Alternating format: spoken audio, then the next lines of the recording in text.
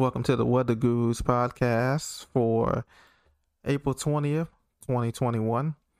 Today, looking at the national U.S. current forecast on the radar, we see that we have some showers developing in Florida, and these showers are extending from Central Florida, from Orlando to the Space Coast, Cape Canaveral, all the way down through South Florida, Fort Myers, Cape Coral, Naples, and later on Miami.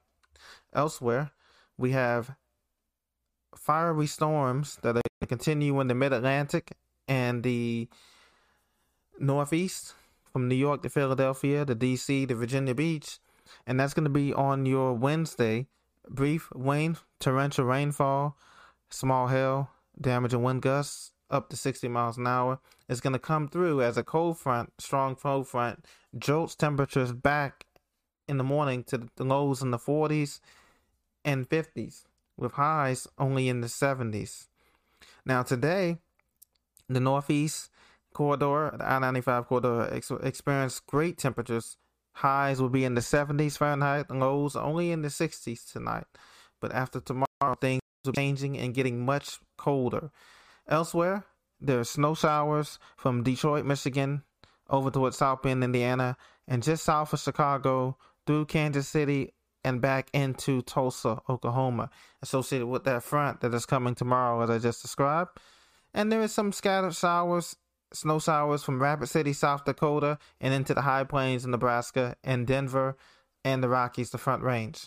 Out west, things are looking absolutely fabulous for golfing or swimming or any outdoor activities you have, from Phoenix to Santa Fe to Albuquerque to LA, up to San Jose and San Francisco Bay. Things are looking absolutely fabulous. Seattle, you're looking good as well.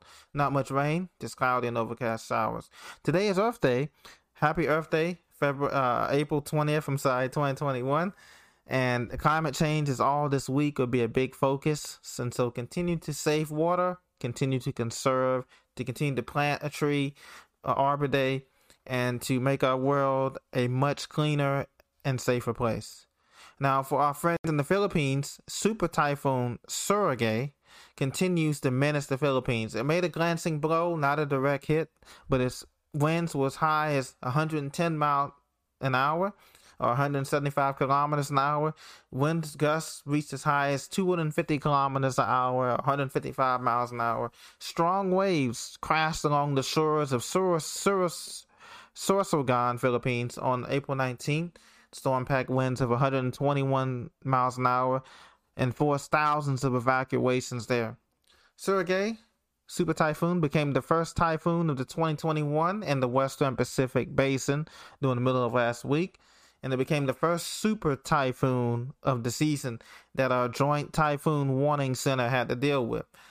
And it reached Category 5 strength. It would be if it was in the Atlantic Basin. At one point, the storm was packing winds of 305 kilometers an hour, or 190 miles an hour. It was unbelievable on the satellite presentation with a very clear eye with very little central dense overcast in the middle. It had a strong northeast wall and some banding, great outflow features that were featured on the infrared satellite. So, and we also want to keep our friends in Cape Town, South Africa, in prayer. They had a bunch of fires and wildfires that they're having a hard time getting dealt with there. And so we want to keep them in prayer too as well. Those in Cape Town, South Africa, and the wildfires. And California is to get some much needed precipitation. It won't be quite the Pineapple Express setup that we're going to have on the water vapor here with the dry air, but we're going to have a more moisture flow coming into the West Coast. A large Pacific storm is set to get there by Thursday afternoon, and that should help with the California drought situation. Rain and mountain snow will continue to begin in the western portions of Washington and Oregon Saturday before wet weather expands southward into Northern California Sunday and Monday.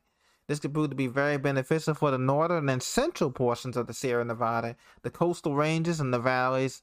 And although it could come with some risk of fast flooding, we're not really concerned about that because right now, for the month of April, cities are running about a 1 to 5 inch departure from normal from rainfall deficit there. That's in cities like San Francisco, Fresno, Bakersfield, LA, Reno, Las Vegas, and Phoenix. And so this upcoming pattern next week should set up as a jet stream dips a little bit just south of San Francisco to allow some more rain to come further south, even into the LA basin.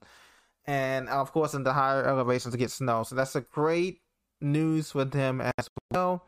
We're heading officially into springtime, and I would say the weather for most people in the contiguous United States after Mother's Day in May should warm up and continue to warm up as the jet stream retreats further and further north, allowing for that ridge of warm air from the Gulf to build into much of the country after Mother's Day in May. So this has been your Weather Guru, United States current weather forecast. Thank you for joining me. Please be sure to hit that subscribe button, and I look forward to seeing you soon on the next report.